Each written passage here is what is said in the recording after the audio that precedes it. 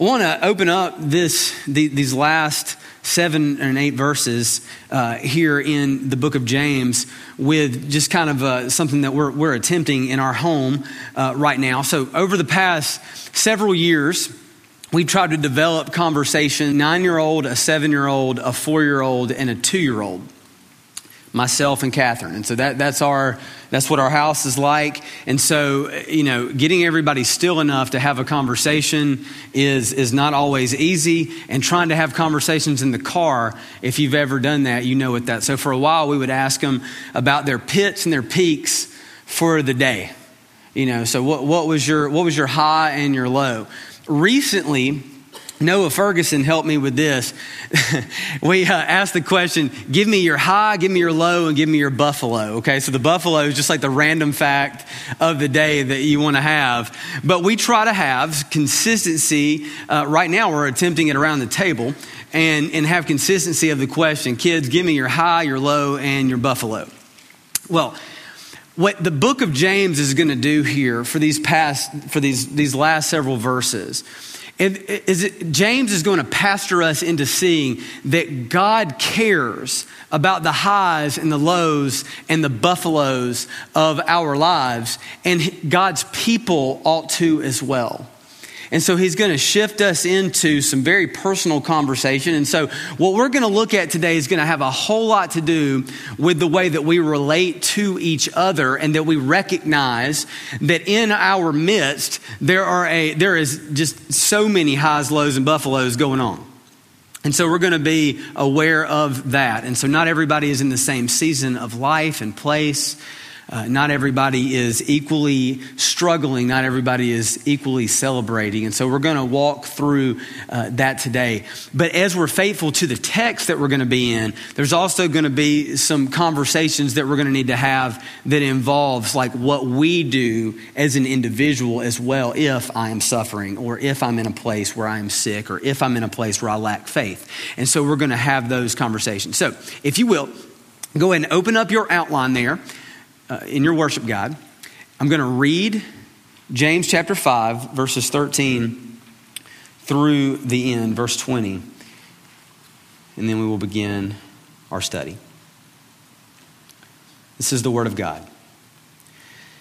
Is anyone among you suffering? Let him pray. Is anyone cheerful? Let him sing praise. Is anyone among you sick? Let him call for the elders of the church and let them pray over him, anointing him with oil in the name of the Lord. And the prayer of faith will save the one who is sick, and the Lord will raise him up. And if he has committed sins, he will be forgiven.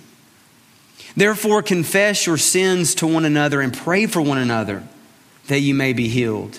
The prayer of a righteous person has great power as it is working.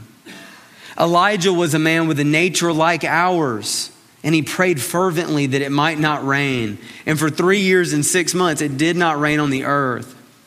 Then he prayed again, and heaven gave rain, and the earth bore its fruit.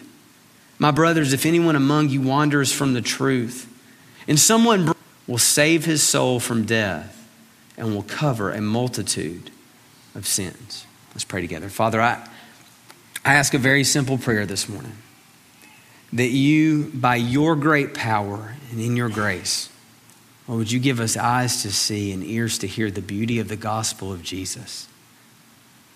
Would you give us the ability, in Jesus' name, the name above all names. Amen. All right, so if you will, look at your outline there, and what we want to do is, I need you to know, no matter where you are today, and that includes me up here in front of you, no matter where we are today, and whatever season of life we're in, I want you to know that God sees you, God knows you, God loves you. We want to be a people who can see and know and love in a way that is like our Lord Jesus, okay? And so what I want you to see this morning is may we be a community of faith, there at the top of your outline, that walks with one another in our, number one, in our sufferings. See, James is going to just walk through, he's going to give a couple of thoughts here at the beginning. He's going to say, hey, is anyone among you suffering? Now, when we hear the word suffering, there are many things that go through our head. The first thing we need to do is ask, what is James more than likely thinking about himself? Because the Bible is not going to mean something today that it never meant then, okay? So what is James talking about? It is very possible that James is referring to persecution. If we go back to the immediate context that we were in earlier in these verses, if we look at the even context of the letter being sent out to a dispersed people, it is very possible that he is referring to, or primarily even thinking on, a persecuted people. So people suffering because of their proclamation of the gospel and who they were in Jesus. Okay, so they were being persecuted. That is not the only kind of suffering that James has spoken about. He has talked about trials, he's talked about temptation, he's talked about many different places. And so what I want us to do is understand it is very possible that James is thinking about persecution. But there's also a broad label of suffering that we just can understand that the God who is the God of the Bible, the God we're talking about today, he cares about it. He cares about your particular sufferings. You're not alone in them. He sees them, he knows them, and he loves you in them. I'm reminded of a story I've told before in here, and it proved to be helpful for many, and so I'll share it again. But when our daughter Annie Ruth was being born, we had been just waiting, and Catherine began, she said, I think I'm in labor, I think this is starting to happen, and so I began, actually, I was watching football, to be honest. Seriously, I really was. I was watching football. It was a big night in the football world that night. And so I remember I was standing in front of the TV. She's all excited and also kind of in pain. And so she's packing bags and getting everything ready. And so we're, should we call the parents? Should we not? What should we do? And so we end up about midnight starting to make phone calls. So we're calling our doctor. We're calling parents. Starting to make way to the hospital. By the time we're ready to get in the vehicle, my sweet girl's in pain. Okay, so like labor, it is about to happen. And so I'm starting to think, is this going to happen in the car? So I didn't know what else to do. So I cut on Lecrae and drove real fast. And so that's kind of where we were. Not my best moment. But we get to the hospital. We get in the waiting room in the ER. And one of our friends actually came up and was greeting us and getting her checked in. And he said, what's your pain level for 1 to 10? And she said a 4. And I was like, a 4? Are you kidding me? Like, you're on all fours at our house. Like, it cannot be a 4. And she said, well, what about if you were like bitten by a shark or something? It'd be worse. Okay, point is this. What I have noticed in the Christian world, and specifically the Christian world that I get to pastor in, is that most of the time you don't see your suffering as really mattering. You believe your suffering is always a 4 and someone else is always above yours. And there's some wisdom in that. There's some perspective in understanding that there are people that are suffering, not just around us, not just in our faith family, but all over the world. Okay, and so your suffering is very relevant. Very relative, I agree. But your suffering also matters deeply to the God of the Bible. It's not looked at. He doesn't, push it away and say it's just a 4. Someone else is way worse. That's not how it works. And as a church body, as a community of faith, we need to understand that no matter if it's a 1 on the scale or a 10 on the scale, that suffering matters. And so as a community of faith, we need to be an encouragement to each other. You need to assume that there are people maybe next to you, maybe around you, who are in a season of suffering, and there certainly are in this room. And we need to be an encouragement to those. So no, if you're suffering in the room today or you find yourself there, let me tell you, God cares in this place, even if you feel like you are.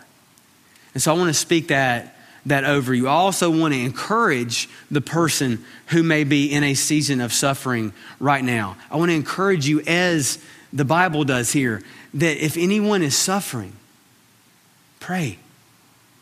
Pray. Persevere in prayer. Even if you think God doesn't hear me, or the ceiling is really small right now and my prayers are hitting me in the face, even if you feel He sees you, He knows you, He loves you. So may we be a community of faith that walks with one another in our sufferings. But secondly, we see, may we be a community of faith that walks with one another in our celebrations. I love kind of the flow of James here. Is anyone among you suffering? Let him pray. He says, is anyone cheerful? Let him sing praise. Because what's so unique about being a part of a faith community, of being a part of the church, is you're going to have somebody in here today who you may be having one of your happiest moments. We've got people who are, who have newborns in the room, and we have people who, I love you so much, not trying to get you to tear up, but who are having yours that used to be a newborn checking into college this week.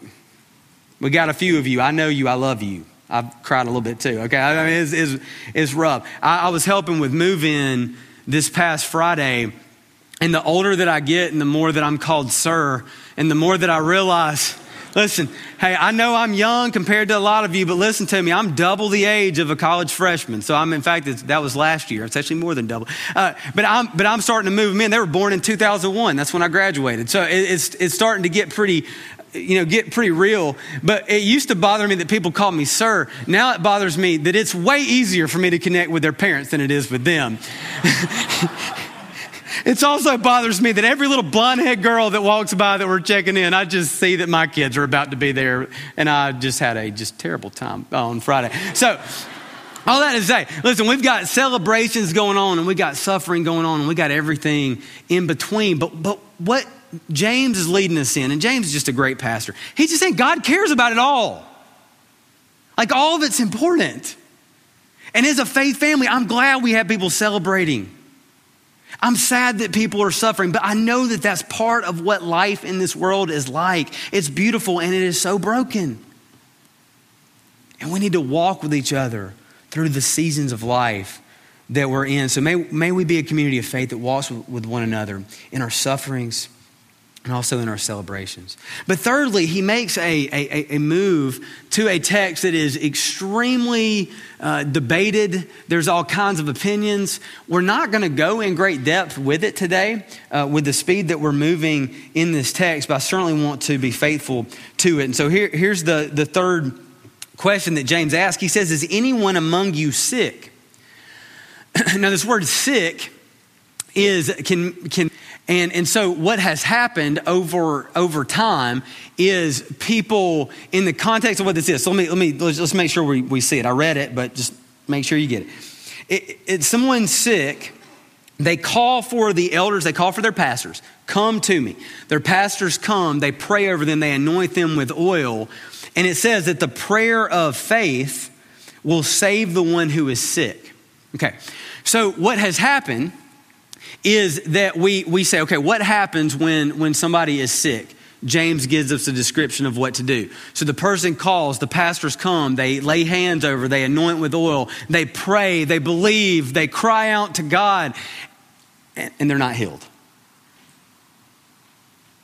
That certainly has been the case, even in this room.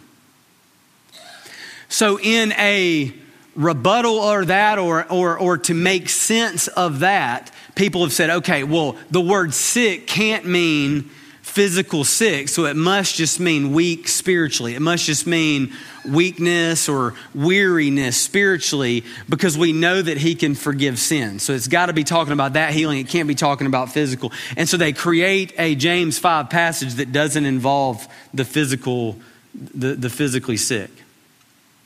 What I need you to hear this morning is that the God of the Bible, the King that I serve, King Jesus, he is a king who cares about the whole of a person.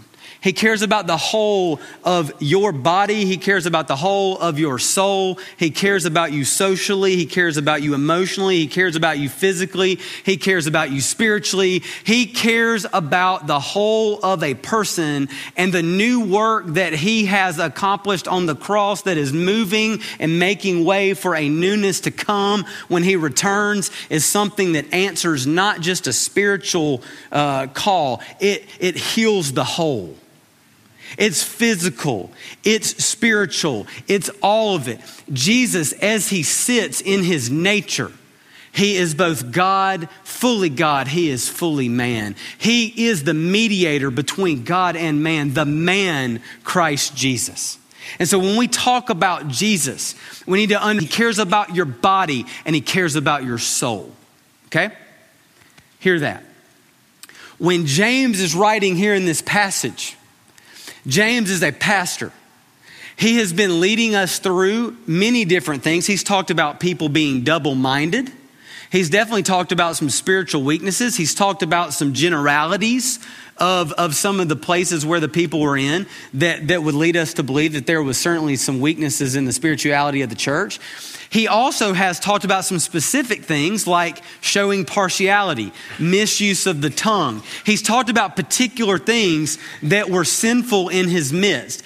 It is very possible that when James is leading in this passage, that he is talking about specific situations that involve people who were sick due to their sin.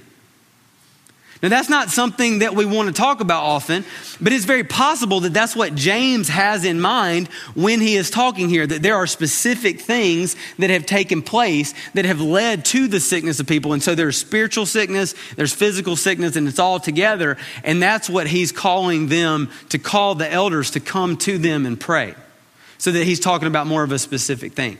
I don't think we can really know exactly what James is talking about here. I think we need to be very faithful to what we know is true about Jesus and what is true about the Bible and what he calls us to, what's true about sickness and healing, what's true about sin, what's true about grace, what's true about forgiveness. And we see that and we study it in the midst of this text. And so what I want to lead you in is this. I don't want anybody walking out of the room today believing that it was your lack of faith that led to something bad happening in your family as far as sickness. I also don't know if we can always believe that the healings that we see took place was because we had a greater faith than we did. When people are healed, it's the Lord who is healing. And when people are not healed, the Lord is with us and for us, and he's never against us. And in the last days, he's going to ultimately heal. My point is this, is may we be a community of faith that walks with one another in our sickness. Physical sickness, may we be a community that walks with people when we're too weary to move, when we're too weak to get up. If that's where you are and you find yourself in there, please call. That's what he's saying to do, call. I can't get to you, come to me. I also want to remind you this, is that it's possible that you can be physically sick and it affects your spirituality a ton. It is also possible that you can struggle and be in the midst of some major wrestlings spiritually, and it affects you physically. All of those can affect the whole of the person. And so just know that the God of the Bible, he cares. And what he's calling to do is this, is he would say, go have the elders come to you, and they would anoint with oil and pray a prayer of faith and healing over the person. And so you may be a person in the room today and you're like, is he talking about thieves?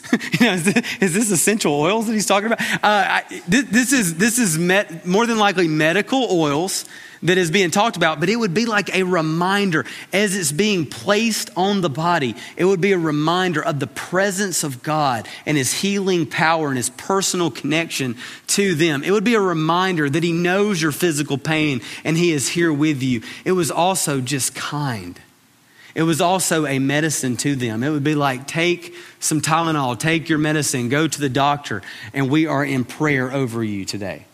So with that being said, the community of faith was involved walking with not only the suffering, not only the celebrations of life, but also those who are sick. But let's deal with the second half of that, and it's may we be a community of faith that walks with one another in our sin. And really, I want to combine these next two, the sin and the healing. I want to really connect those two together. But let's look at the text here. It says, the prayer of faith will save the one who's sick, and the Lord will raise him up. And if he's committed sins, he'll be forgiven. And also, if you want to make a note there, when we're studying Mark chapter 2, we're going to have an entire time. We're talking about the paralytic in the healing, and get up and pick your bed up and walk. That text in particular, we're going to deal with this subject again, okay? So it's going to be coming up fairly soon. But what verse 16 says is therefore confess your sins to one another and pray for one another that you may be healed. And so I'm trying to think how to even talk about this. It is so important that we are a faith family that provides a safe place for sin to be confessed to each other. You are not called by God or by anyone else. No, right? You will not find James saying that you should confess everything to every person. That is not what God is telling you to do. But within the community of faith, confession of sin is part of how God heals our soul. It is so vital to us. I always tell you, and I say this, and I stand by it, that I do believe that life groups are our best opportunity for this setting for this context to happen. For the best setting for this kind of confession to take place. Where there's time for relationships to build enough for there to be an openness about where someone is. I was, in different times of having conversations with people, I've struggled with the actual context, but I believe that's our best setting. It's not something new, to the, last 20 years or 30 years of Christianity. It's always been necessary to have a space where you can be known and loved. I was reading a journal by John Wesley, and this was actually from May the 1st, 1738. Okay, so we're going back a few years. And he was talking about how him and a group of other believers were applying the text, therefore confess your sins to one another that you may be healed. And he records how how they made this verse a working reality in their lives. And here's what it says, and I have to hold it close because my eyes aren't good. He says, in obedience to the command of God by St. James and by the advice of someone named Peter, he said, it is agreed by us. Here's three things that we're going to do. Number one, that we will meet together once a week to confess our faults to one another and pray for one another that we may be healed.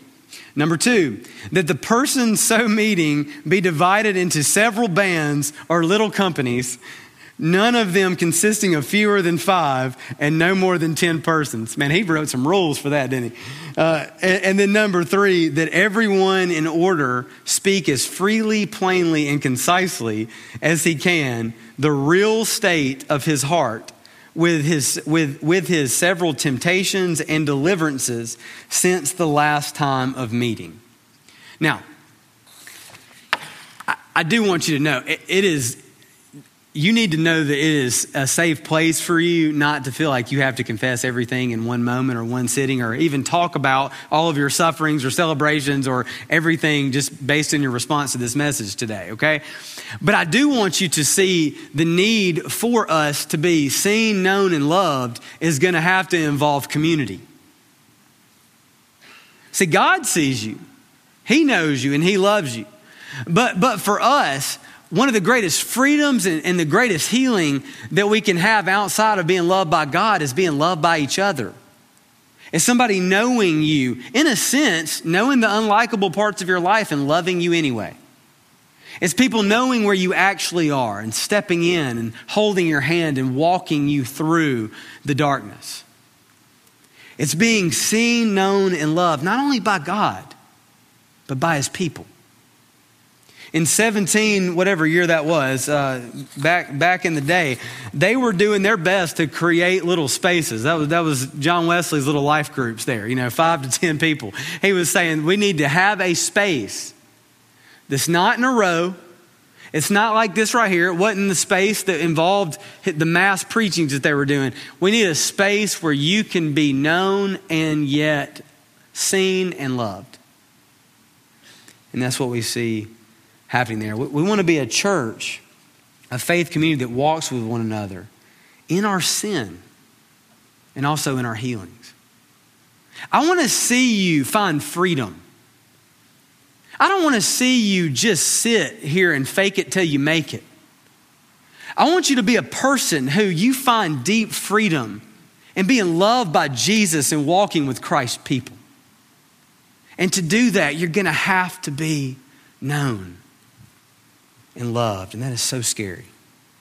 I know it is scary for you. And some of you may have been hurt. We've got to be a people of forgiveness. Okay?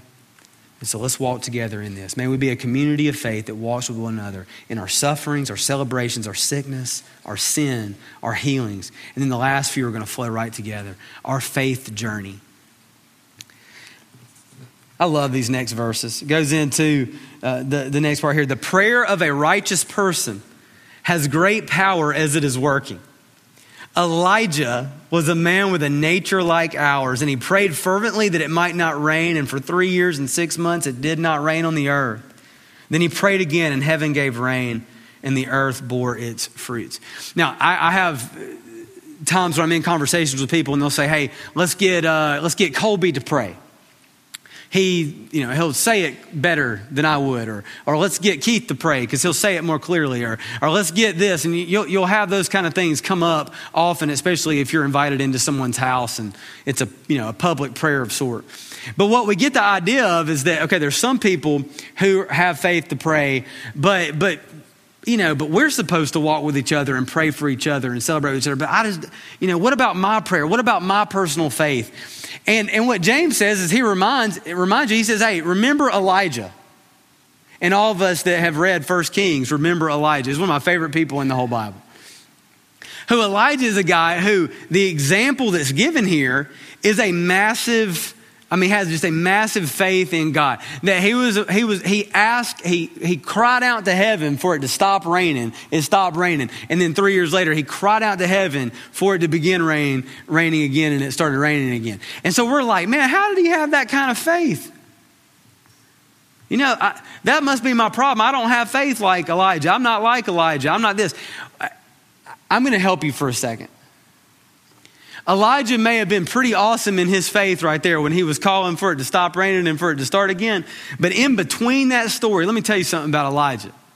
He is certainly a person with a nature just like ours. He is certainly just as human as you and I. He was one who found himself, if you keep reading, Elijah finds himself one day under a broom tree asking to die. Elijah finds himself in a cave believing he's all alone. So my friends, listen, we are very much a human just like Elijah. What we need to do in this text is not look at the faith of Elijah. We need to look at the faith of Jesus.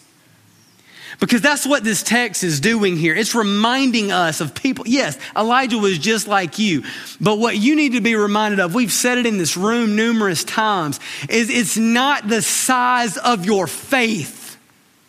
It's the size of the substance of your faith.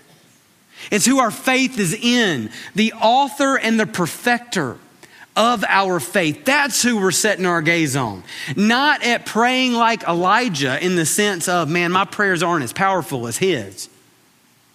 That's not what James is writing to us about. That James is reminding us that he was a human like you. And he shared the same God that you have. That's where he is. And you're talking about someone that struggled. Oh, Elijah was he was definitely somebody that struggled. And yet God was with him. God saw him and knew him and loved him. And God sees you and knows you and loves you. May we be a community of faith that walks with one another in our faith journeys. You got the book Pilgrim's Progress by John Bunyan. It's just a wonderful picture of this. We're all on a journey of our faith. And our faith is said, it's not the size of our faith, it's the substance of our faith. It's Jesus Christ our Lord. We're not all in the same place right now. We're not all in the same season, but we are focusing our heart on the same Christ. We want to be able to walk with each other in our faith journeys, which leads me to the next part. is may we be a community of faith that walks with one another in our wrestlings. Now, this part is not specifically in the text. The very next line we're going to look at is about someone that wanders. And so I'm meeting us in the middle and I'm making a statement. Wrestling is not the same thing as wandering, so we need to be clear about that. It is very possible in the room that you are in a season of wrestling. It may be wrestling theologically. It may be wrestling with the circumstances of your life and having them match up to what you know is true about God and you and others. But wrestling is certainly part of the Christian journey. It's part of the faith journey. And so wrestling is not the same thing as wandering. But I believe we need to be told and be communicated to that we have to have a culture here. It's not just a message. It's not just a program. It's not just something. It needs to be a culture of our church family that we make space for people, and no matter where they are in their faith journey. We're making space for you. It's not the same thing as having a seat for you. It's making space for you. And that means we expect people not to all be in the same place. And we want to walk with you wherever you are.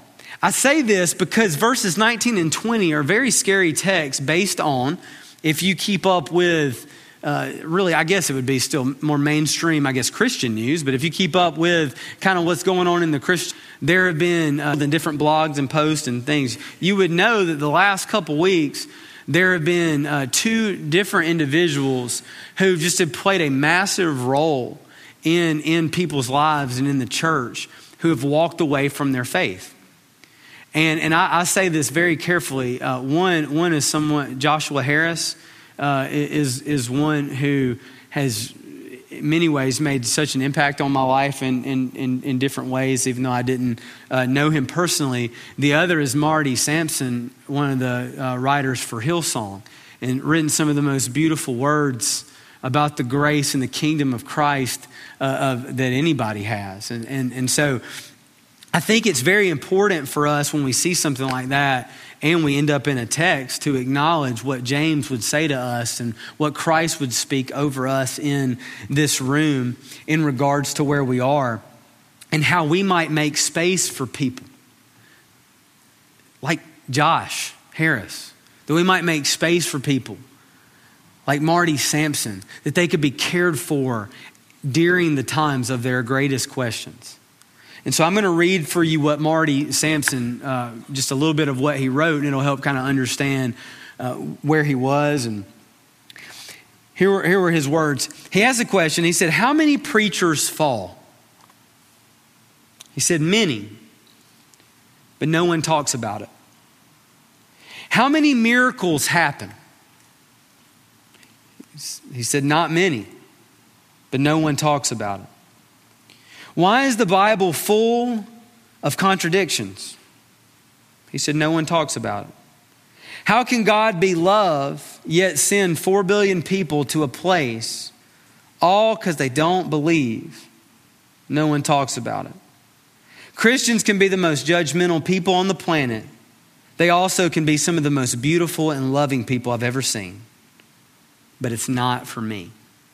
Okay, now, just to clarify, I do not believe the Bible is filled with contradictions. I do not believe that at all. I do believe that these are questions, especially the one regarding hell. I believe this is a question that every single person, everybody should wrestle with this. That should be a place that, it should certainly be a question. I hope you've wrestled with that, the reality of hell and what you see before you. I hope you wrestle. I certainly have. I hope that you do. We need to have a safe place for people to be able to wrestle with some of the deepest questions and some of the hardest questions that we walk with in this life in regards to the Christian faith. Do people talk about it? I personally have had communities of people who have talked about these things with me. And the healing didn't happen. Is God good? Is he true? I've been in rooms where we walked through that and we clung to the goodness of Jesus. I've had people walk with me through questions about how could there be 6 billion people on the planet who you're telling me doesn't have people walk with me. I've had people walk with others. I've walked with people with that same question. I can't confirm that Marty or Josh did. I don't know. But they felt alone. I point you back to my man Elijah in a cage. No, he was never in a cage. Let me throw that out there. Never in a cage. In a cave. Who he saw himself is all by himself. Everybody's bowing down to the bells. Everybody's doing this. And the Lord reminded him that day, there are 700 people who have not bowed down. He reminds him not only of his presence, he reminds him of the presence of his people. What James says to us here is something beautiful. He said, listen, if there's somebody who's wandering from the truth in your midst, he says, go get them. Go get them. He doesn't say go slap them, go beat them, go shame them. He says go get them. Go love them. Sit with them, listen to them, walk with them, hug them, be around them. If they don't want to talk about it, let them know you're still there. He is saying love the person in your midst. For there were wanderers there in the book of James. And it is so possible that today, this morning, this very day, maybe this is the first time you walk back in a room. And I want you to know, I want this to be a place where you would be recognized, you would be known, and you'd be loved. We would walk with you and lead you to Jesus Christ. May we be a community of faith that walks with one another in our sufferings, celebrations, our sickness, our sin, our healing, our faith journey, our wrestlings, and even, though I never wanted to happen, even in our wanderings. Let's pray. Father, thank you so much for